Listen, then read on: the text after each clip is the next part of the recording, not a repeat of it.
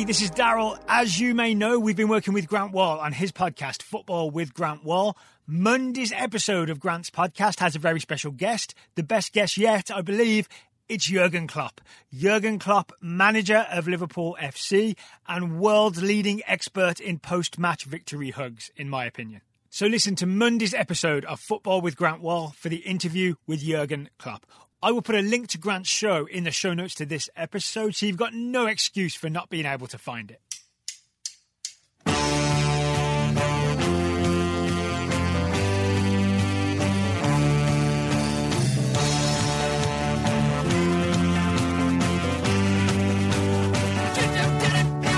Hello and welcome to the Total Soccer Show. My name is Daryl Grove and I'm joined by a man who hasn't seen the trailer to Bill and Ted 3, Face the Music. His name is Taylor Rockwell. Hello. Hello, I regret to inform you that I have not. Is it Bill and Ted 3 Face the Music or is it Bill and Ted Face the Music? I said it wrong. It's Bill and Ted Face the Music, but it is the I was third really Bill and confused Ted for a film. moment. Yeah. All right. So we've been joking that Bill and Ted Face the Music, because of the time travel element, is the title sponsor for the Champions Cup of History, where we pit various teams, the great teams from history, against each other. But the trailer did drop this past week, and I think I understand what the plot is. It's that Bill and Ted screwed it up. Oh, no, really? I find that hard to believe. Do you remember they did that massive concert with God Gave Rock and Roll to us in front of, a huge crowd, and it was supposed to change the world? Very vaguely, yes. So in the trailer, they're being asked why, not too long after that concert, they were back to playing, the Wild Stallions were back to playing in front of 40 people in a very small room. I mean, it's a fair question. If you're going to establish them as the greatest rock band of all time, I think you got to follow through. And it seems that their plan is to go into the future and steal a good song from their future selves because their current selves can't come up with one. So that's Bill and Ted Face the Music. Yeah. You never want to do that. It's always going to lead to bad things. Really, time travel in general seems like it's always going to lead to bad things. It's why I'm sort of paradoxes. It's full of paradoxes, which we have to avoid when we do the Champions Cup of History. We're very careful, right? We repair time as we go. I don't kill any butterflies. I don't step on any small animals that then will have lasting ramifications. No, and I don't score own goals or talk to Elenio Herrera. No, I leave everybody alone and I just observe. Exactly. That's exactly what you got to do. And who are we observing today? We are observing the Inter team, Internazionale from Milan. It's Internazionale Milano, right? Yes. From basically early 60s. I'm going to say 63 to 65, against Marcello Lippi's Juve team of 95 to 98. First team first, La Grande Inter, coached by Elenio Herrera. Doing my research, Taylor, I have a newfound respect for this team. They have that. Yeah, I do too. Same? And I think it's smart that you went with Inter till 1965, I think you said, because we talked about this a little bit off air, but because we've already talked about that 67 team, the loss to Celtic in the final, and sort of how that went down, it does sort of bias you a little bit. At least it biased me a little bit. And if you remove that and you look at the successes that team had when they had all the players who had bought into the system, it is a much more impressive squad. And then when you get past the whole, it's Catenaccio, it's boring, it's the most regressive style of soccer ever, and look at it what it actually was, it's entertaining in a lot of ways. They scored some goals, that Inter team. So it really is Catenaccio, right? As in there's a back four, and then they have a sweeper, Piqué, who is very, very, very good. And that is that 67 final. You see them score early and then just full-on defend for the whole game. But they're missing some of their beautiful, creative players that are really what make this team exciting to watch in the early 60s, right? Because after they've done the defending with Piqué sweeping up, you've got creative midfielders like Luis Suarez, who was not available for that final. You've got wingers like the Brazilian Jair, who had moved on before that final. You've got Mario Corso, who I'm gonna get this out early, Taylor. My favourite player on this team, the left winger, Mario Corso. That doesn't surprise me and surprises me simultaneously. I would have thought Jair because he loves a goal, he loves taking people on. But watching Corso and the balls he plays to Jair a lot of the time, but also the way he is on the ball and the way he has excellent vision, I guess I'm also not surprised by that as well. Here's why I love Corso: socks rolled down. Always a plus for me. Socks rolled all the way down. How low are we talking here? As low as they can go. I think you can see his ankles. Socks rolled down. I don't think I saw him get to a full sprint, and I watched quite a few games from Inter.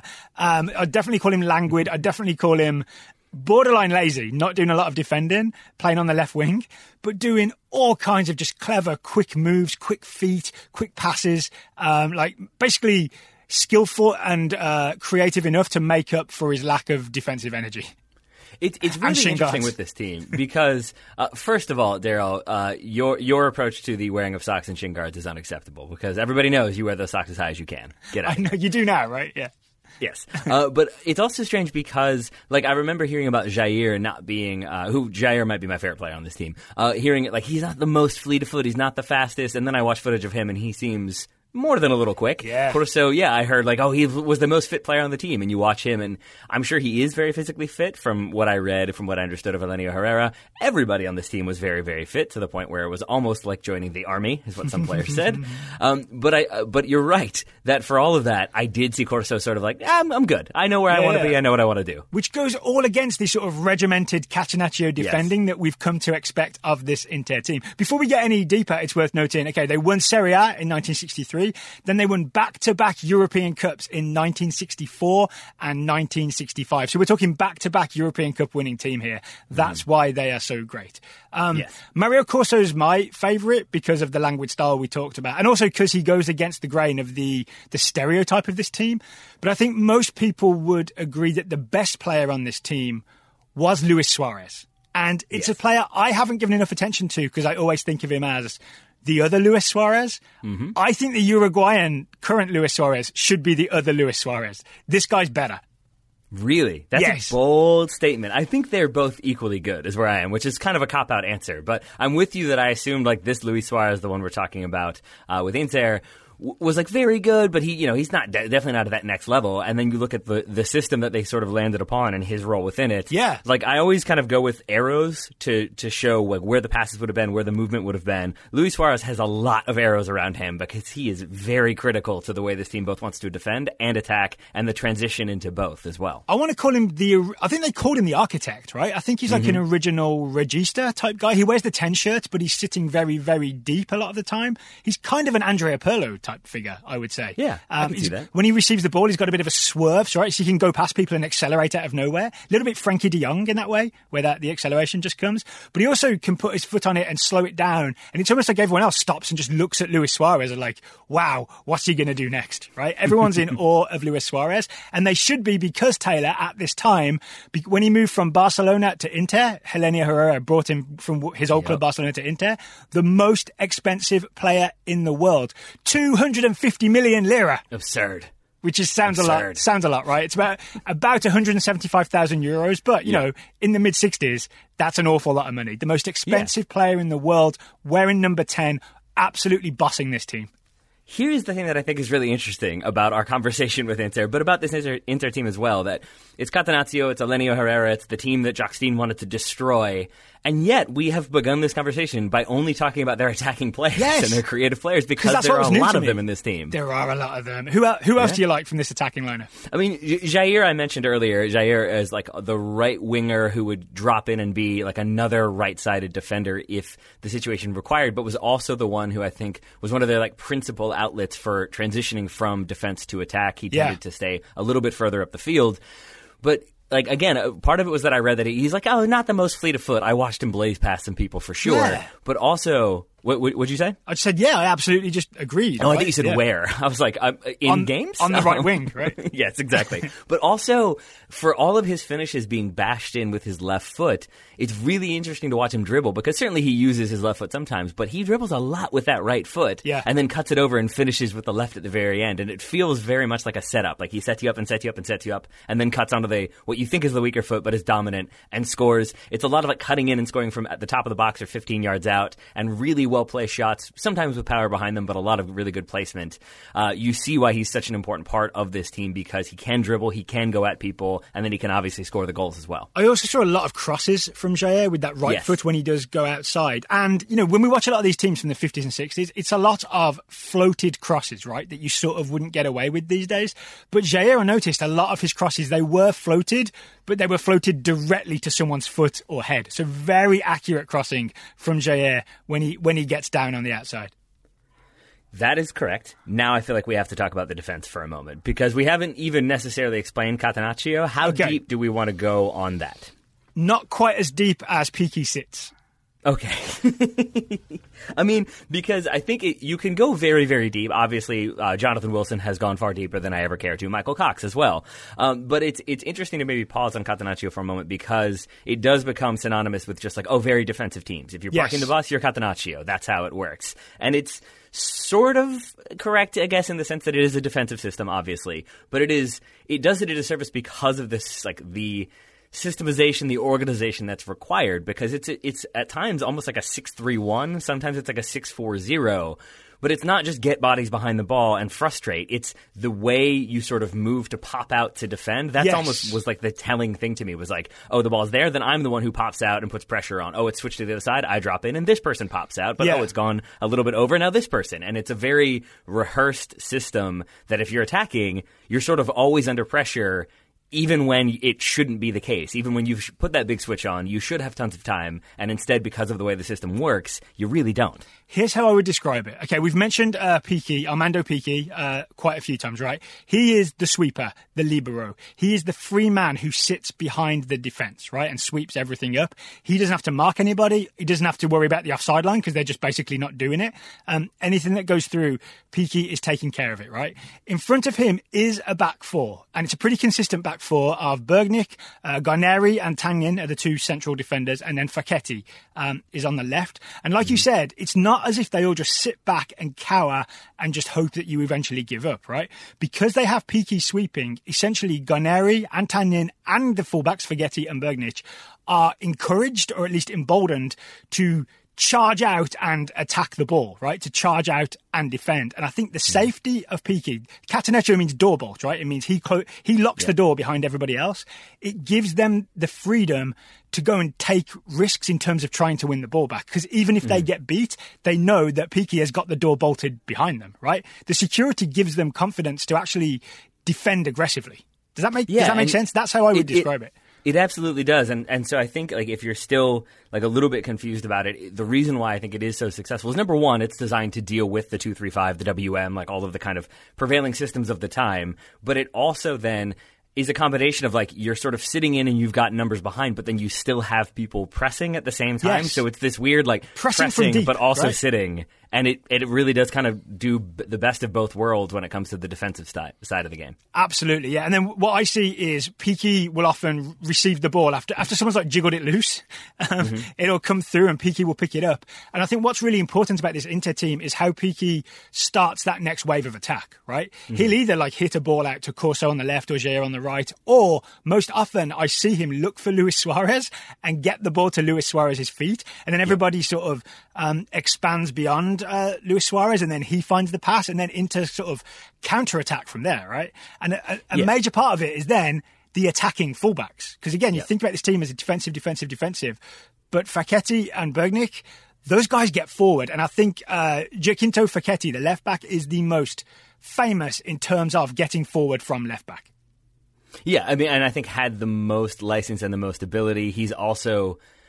he hits double-digit goals, I think, both seasons, but at the very least is an incredibly attacking, goal-scoring threat, and is, with that in mind, like kind of the model for when you talk about attacking fullbacks. I think so. It is sort of where a lot of this originates, is these gentlemen who are sitting deep, but then suddenly they're 80 yards forward and contributing a cross or contributing a goal. It's definitely that, and it's definitely the verticality of the system, which is a thing that Herrera stressed time and time again, is maybe you can go on the dribble, but we want you to beat a few people, but we want you to dribble forward, not backward, not laterally, and we want that ball played forward aggressively. And so Facchetti goes, right? Facchetti will absolutely take off down that left flank, and you can't miss him because I think he's 100 feet tall. He's a really tall for a left back, really tall, like skinny but muscly, if that makes sense. Lean, I guess, is the word I would use. I mean, you'd have to be on this team. Right, yeah, that's true.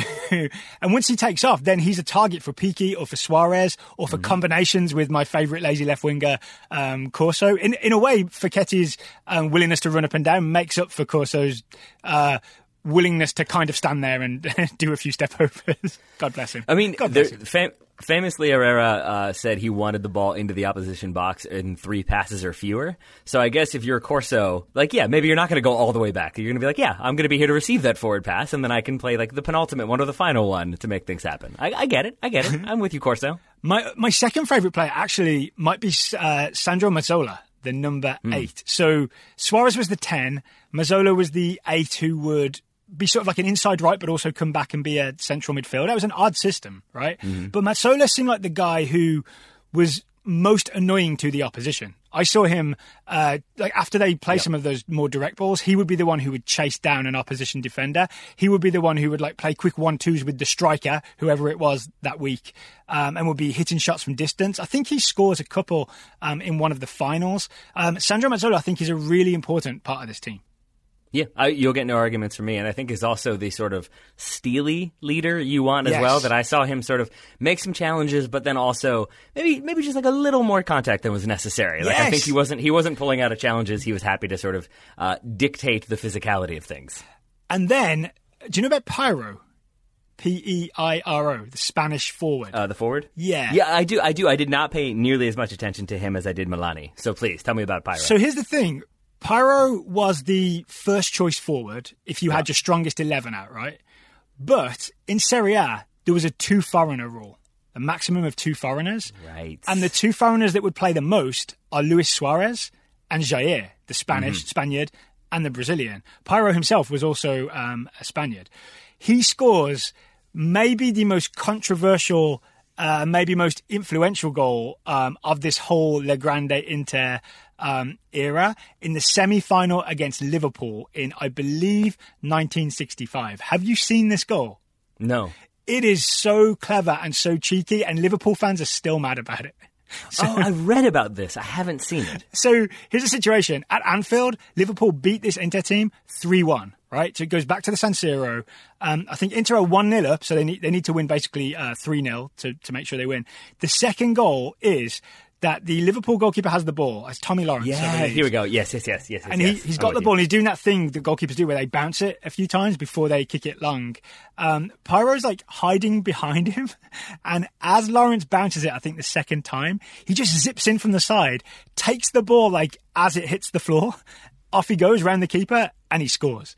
Liverpool are incensed. Fans are incensed. Yeah. I'm pretty sure that's a legal play, right?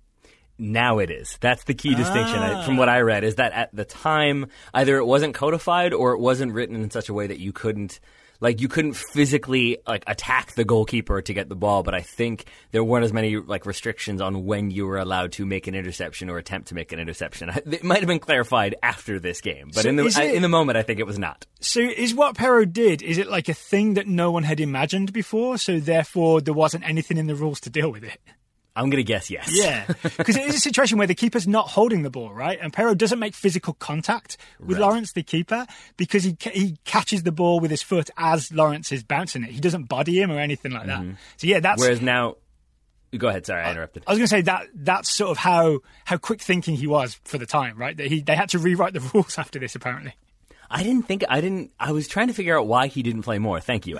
Did not occur to me it was the 3-foreigner or the 2-foreigner rule. That makes way more sense. That's what it is. I'm surprised he stayed, to be honest. I would not have stuck around if I was only playing, having to rotate with Jair and Suarez and maybe playing some European Cup games. But maybe he was afraid to make Elenio Herrera, maybe he didn't want to deal with him. Elenio Herrera, we should note, I already talked a little bit about the militant training, also outlawed drinking and smoking, introduced the Retiro, the very disciplined, you got to go away just to think about the game. A very militant manager who had a militant captain as well in the form of Piqué, somebody who we've already talked about with the kind of long ball distribution. That was the other player that I really focused on because he was pretty fun to watch. Armando Piqué?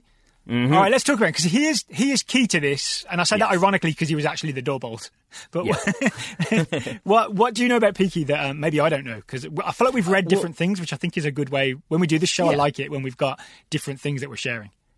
I mean, I think he was one of the only people to stand up to Herrera, which is why he leaves after 1967. But prior to that, he is the sweeper, as you mentioned, who's sitting in but will step out to sort of augment or will fill the space when he needs to. But his distribution is the thing that I really, really enjoyed. As I said, they were trying to get the ball forward as quickly as possible.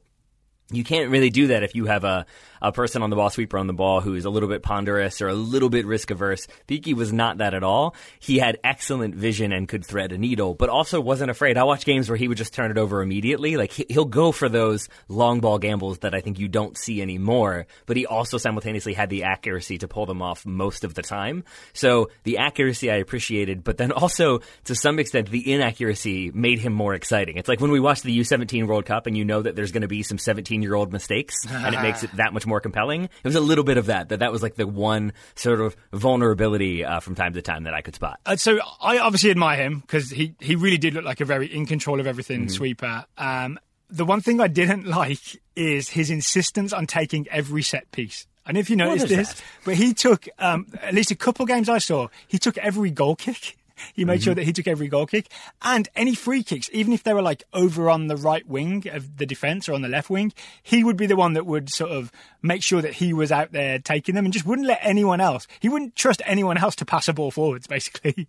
It was everything had to go through Piqué, which I guess just speaks to his dominant personality, right? For better and sometimes for worse.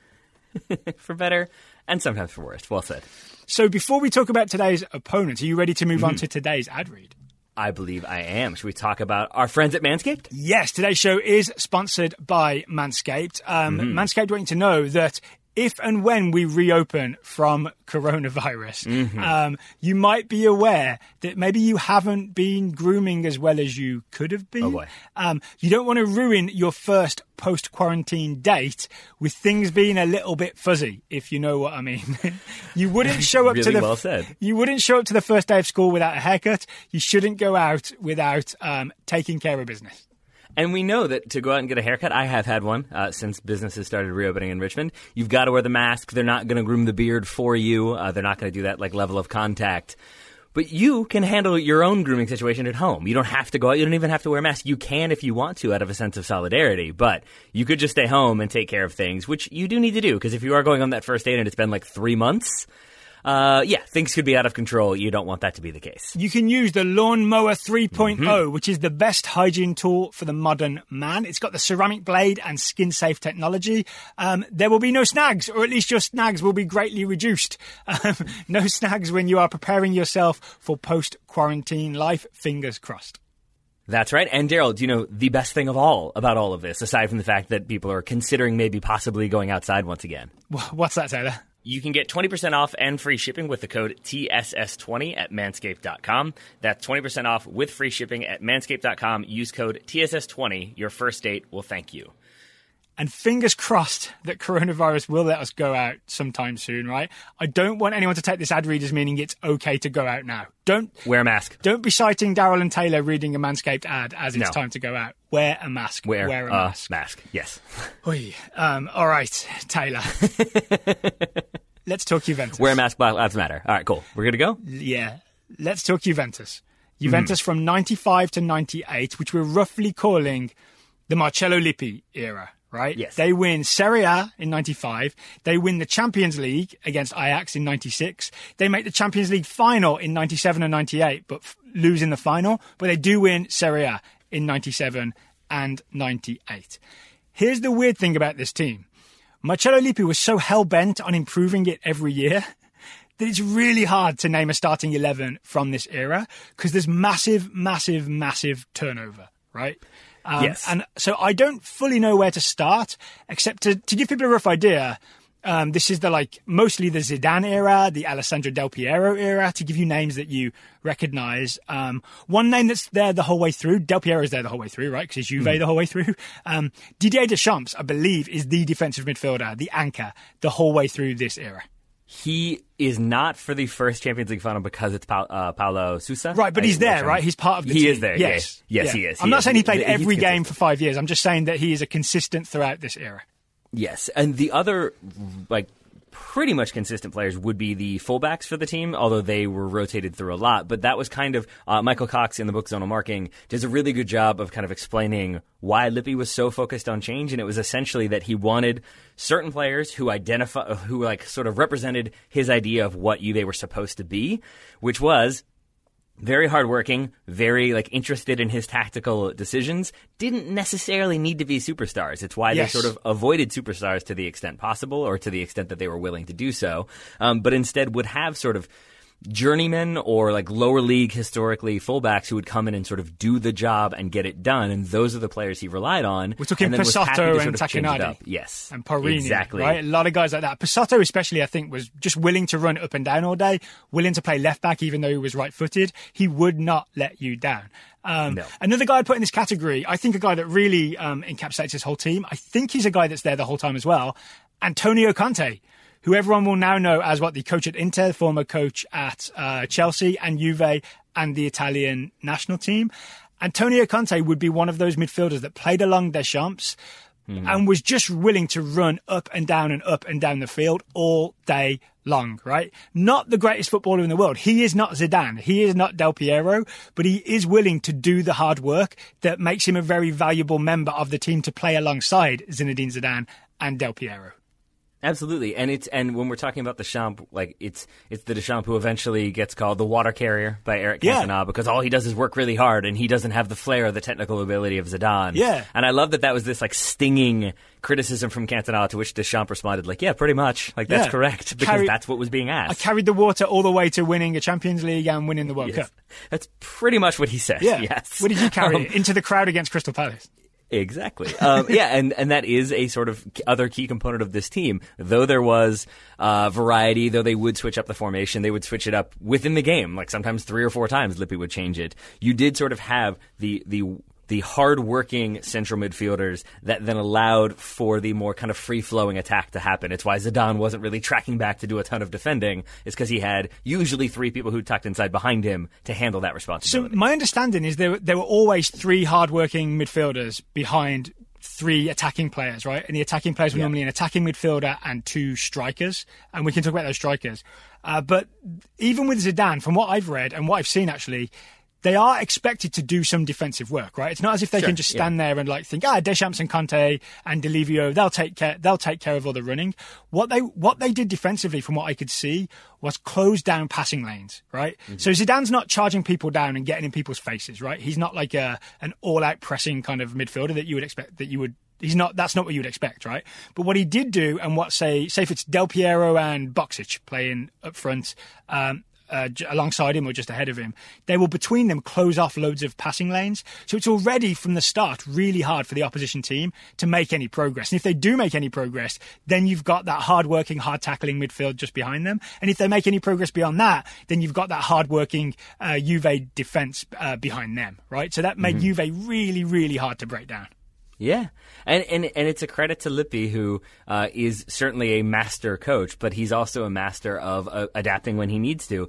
In I believe the first final, he has a front 3. He just plays an out-and-out front 3, attacking 3, and lets everybody else sort of do the work. But then, as Zidane comes in, it's sort of we're going to do everything we can to kind of get him in the situation he needs to be to thrive. So as you mentioned, that's when you go with the front 2 with 1 behind, and you still have the 3 forward, but it is very different than the team that came before, and obviously that's because some of those big name players had moved on. I was reading about that. I don't know if you saw that, but it was Ravanelli and Vialli move on because of the Bosman ruling, basically. That they're able to move on for freeze because Juve sort of hadn't adapted to the fact that players could then leave. But they constantly look who they brought in, though, right? They brought in Zidane, Christian Vieri, and Alan Boksic, right? So that's maybe an improvement. And then Alessandro Del Piero gets a year older. I'm going to say a net improvement when you bring all that in. And I know Vieri scores a decent amount of goals. They sell him on for even more the next year, right? So it's constantly it's almost like it's not that Lippi has a really complicated tactical system. It's more like he has principles, right, that the team plays by. But then because the principles are so strong, you kind of can chop and change who the players are within that team, provided they all buy into the principles and they're all of a high enough either quality or a high enough work rate. Yeah, with all due respect to Antonio Conte. Yes, but it's a thing that we've talked about a lot. Like, I think you and I have talked about it throughout the years in relation to Manchester United and the idea that, like, when they do their rondos, that there's the one you want to be in, that's the ultimate one, and like you want to get to that level. But it's brought about by this idea of the players who've been there instill that idea in the players that are coming in, and that's very much what this Juve team were. Is you had the sort of veterans, be they the fullbacks or Deschamps or whomever, who would put that arm around the new guy and say, like, hey, nice dribbling. We don't do that. Do it this way. Like, they were not afraid to kind of get in your face and cause not cause problems that way, but sort of make you buy into the system as opposed to make the system adjust to meet the new face, which again is why there was that sort of aversion to the super duper stars who were going to make things all about them. I also want to talk about the defense. Ciro Ferrara, we talked about briefly when we talked about... Is my favorite. We talked about him with Maradona's Napoli, right? So he's been mentioned before. That was in his younger days. Peak Ciro Ferrara plays for Juventus, and he is this weird mix of aggressive monster of a defender combined with like an elegant gentleman, right? He just somehow can do both. And also, I watched an interview with him where he looks to be 7 feet tall. He looks absolutely gigantic. Part of that is because he's in there with Angelo Di Livio, who I then realized was 5'6", I think, which is why.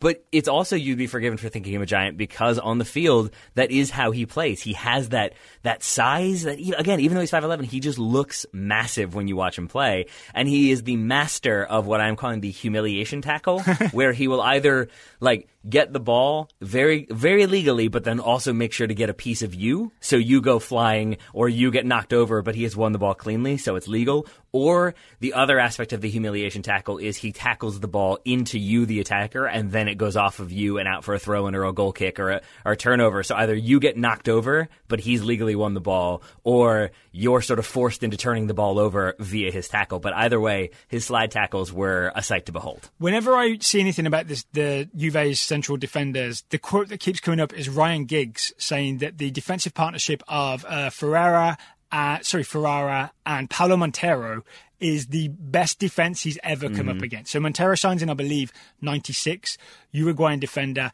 From what I've seen, he's very similar to Ciro Ferrara in that he's aggressive but elegant enough. Like, everything's well-timed, even though it's really strong. But Montero brings an extra level of competitiveness that appears to be the cause for him leading Serie A in total red cards, ever. He's the all-time red card leader with 16 total red cards in Serie A.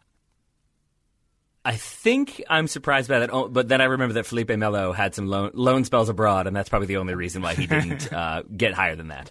So, and Montero also says that it's basically all about his competitiveness. He would do anything to win. I've seen I got really into the mentality of Montero. He talked about how football is just about winning, right? He understands why strikers dive, right? But then, like, on the flip side, they have to understand why he will maybe punch them in the face or do anything that's necessary to win the game. That's not a direct quote, but that's like a paraphrasing of multiple different quotes and instances. I'm glad you've gone with Montero on this one, because I did sort of have my combined 11, and that was the only... I had 10 of the 11, and I wasn't sure who my other center back was going to be alongside Ciro Ferrara, but I'm happy to put Montero in there now. Were you leaning Giuliano? Not really. I just wasn't sure entirely which one I wanted to go with, because I did not pay nearly as attention to them as I did to Ciro Ferrara. I could not come up with a combined 11 because, like, a year later, say 97, 98, you end up with Pippo Inzaghi, who we think of as that Milan player, but he's at Juve for like 4 years, right?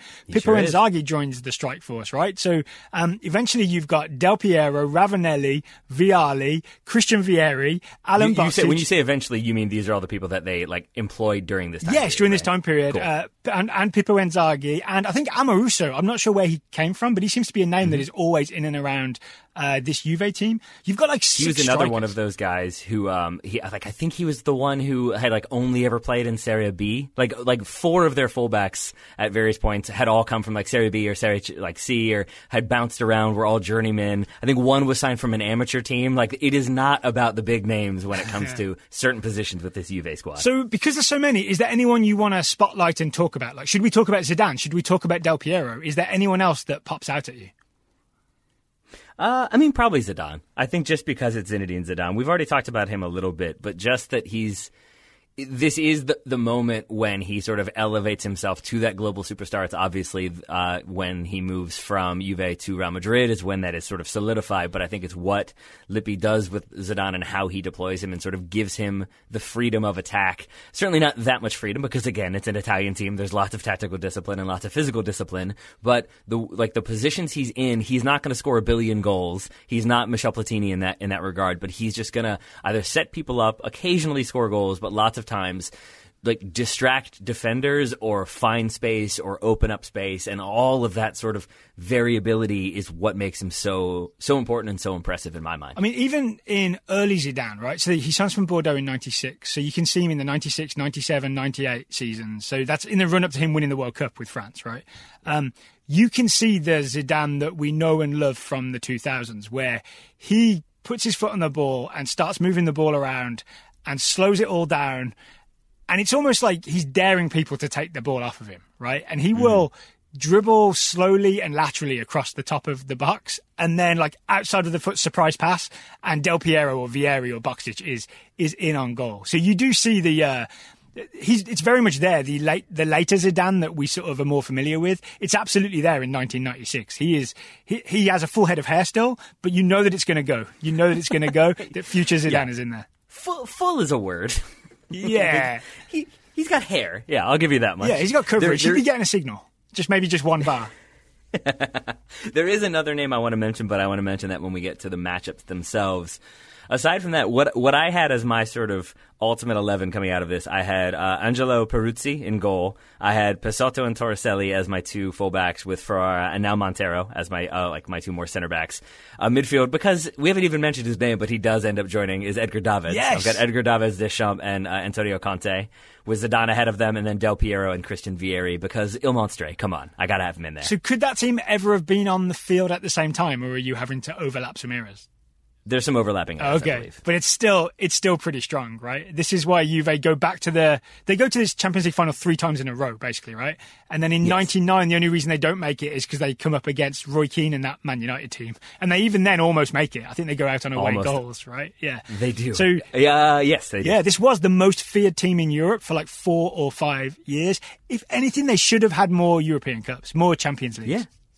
And I think part of the reason why they don't is because players moving on, but part of the reason why they're able to have this sustained success is because they plan for players to move on. Like I wanted to look at why Zidane ended up leaving, and I was assuming it was sort of this protracted thing where Juve didn't want to let him go. Juve let him go early. Like they wanted him gone because they had already lined up Pavel Nedved. Like that's how good Juve are, is they identify that player who's going to be the next player even while they have the current next player in their squad. And that sort of ability to bring in that talent, it's obviously a hallmark of Juve from the monetary standpoint, but it's also how they were able to get to the status they have today is by the success they have had very frequently throughout their history. Yeah, they got, 2001, I want to say, they sell Zidane, and I'm thinking they get like 50, 60 million for him, right? Don't they like really, they do well, because that's big money back then, yeah.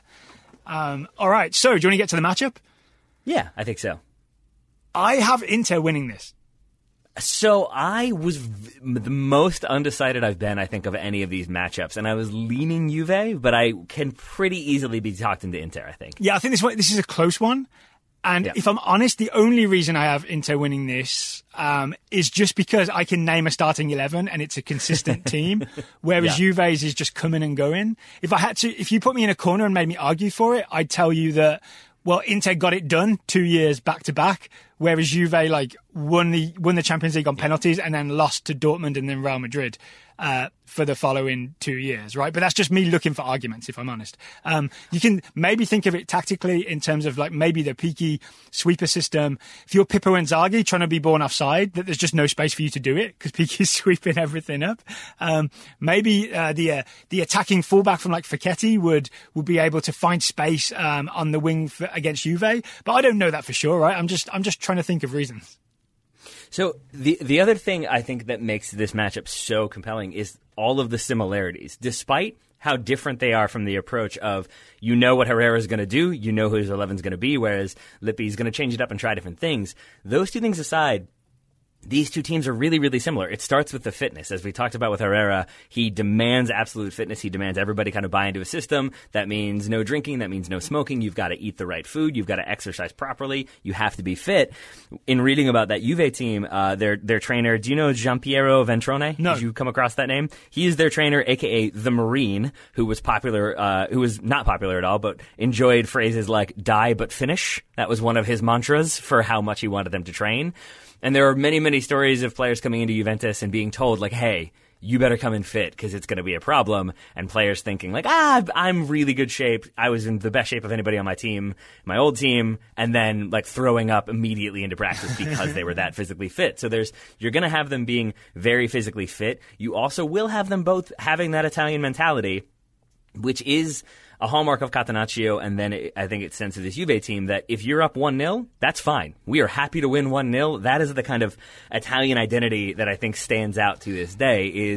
It's not boring, it's just that we want the win. And if we're up 1-0, we are happy to sit back and defend and make you make the mistakes, and Juve will do that as well, certainly. They will prey upon your vulnerability by sitting in and then counterattack. And it does sound like you're stereotyping, but when you go back and look at the results from like Juve winning Serie A, for example, it's a lot of 1-0, 2-1, 1-0, 2-0. There's no blowouts, right? There's no 4-3s. There's a lot of just solid 1-0, 2-1 wins.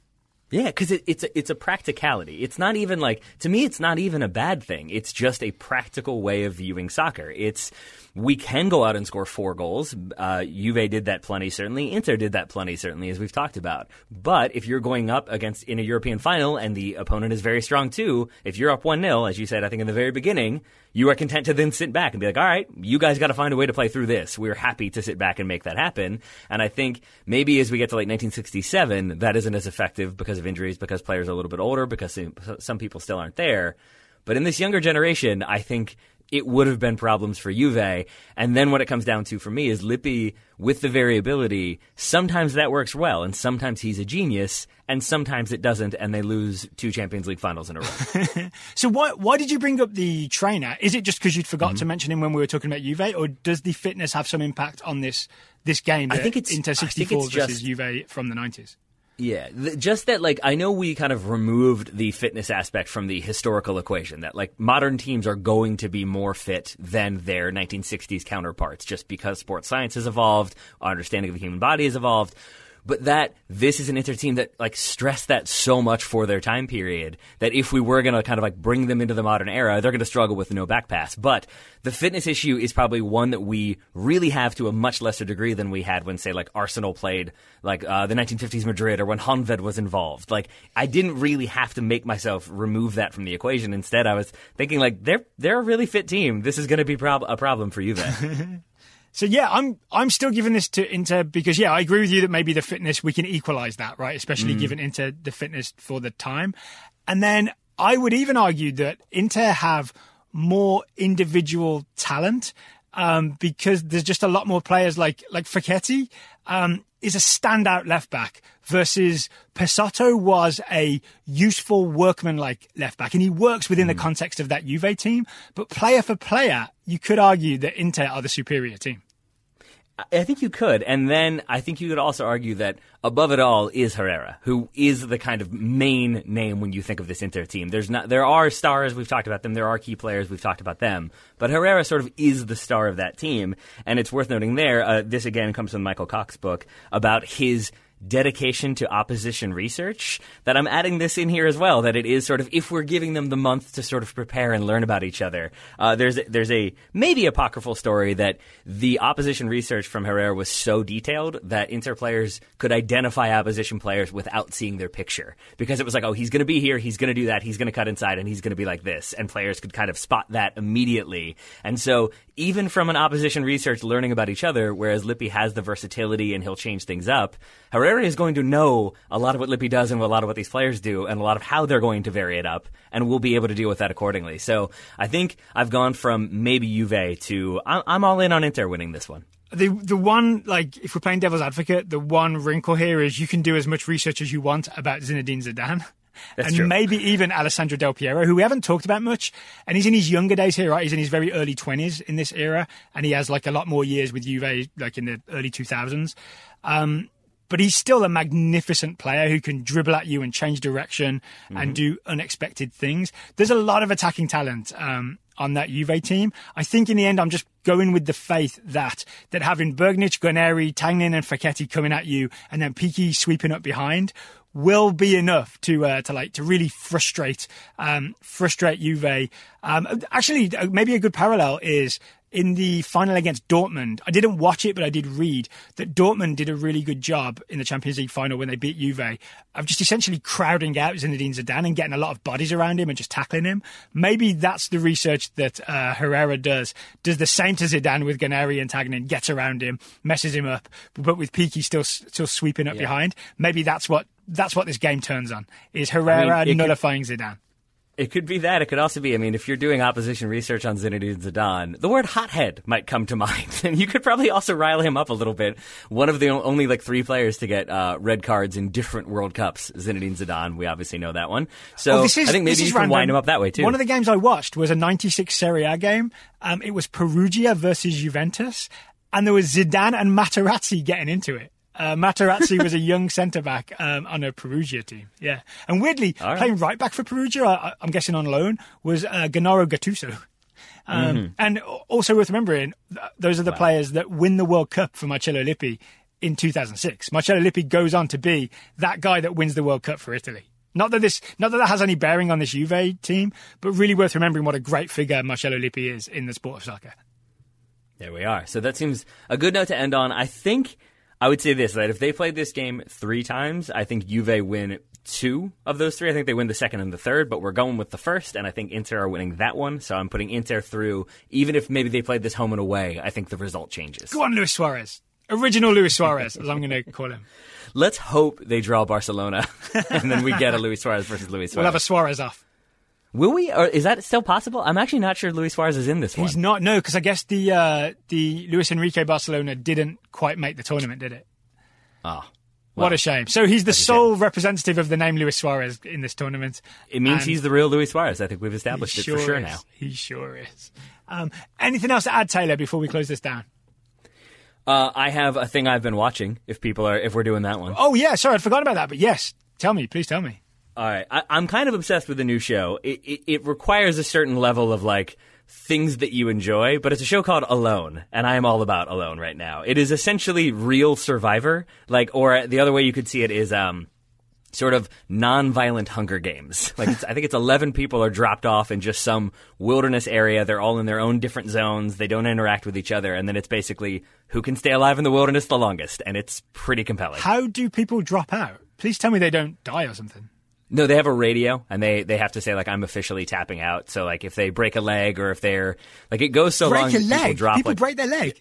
Yeah, because you've got uneven terrain, and if you're a little bit cavalier in your attitude, that may come back to bite you. You might maybe be using the knife the wrong way. You accidentally cut yourself. Now you're bleeding out. But more often than not, I think it's once you get to the second month, people have dropped 30 pounds, and then it becomes about, do you have the energy? Are you starving? Can you survive? It is not as bleak as I'm making it sound, because it's a lot of, you've never cared more about, is this person that I don't know going to catch a fish, than you do in that moment. And it's compelling from that standpoint as well. But it's on Netflix right now. Is this person who's lost 30 pounds going to catch a fish? Please let him catch the fish. Oh, man. And sometimes they don't. The protein. And it is rough. Yes. He needs the fat, Daryl. That's what I learned. It's not about protein. It's about fat. Oh, man. Boom. Yes. I'm learning new things for our... in case people don't take our advice to wear a mask to heart and we end up needing to live in the wilderness by ourselves. Now I at least know that elk meat alone will not make you survive. So I don't have the constitution to watch that, I don't think. Yeah. But if I did have the constitution to watch that, where would I find it? I believe the first 6 seasons are on Netflix. Okay. The one I watched was in the Arctic, but then I think there's one in a swamp. I'm ready for the swamp one.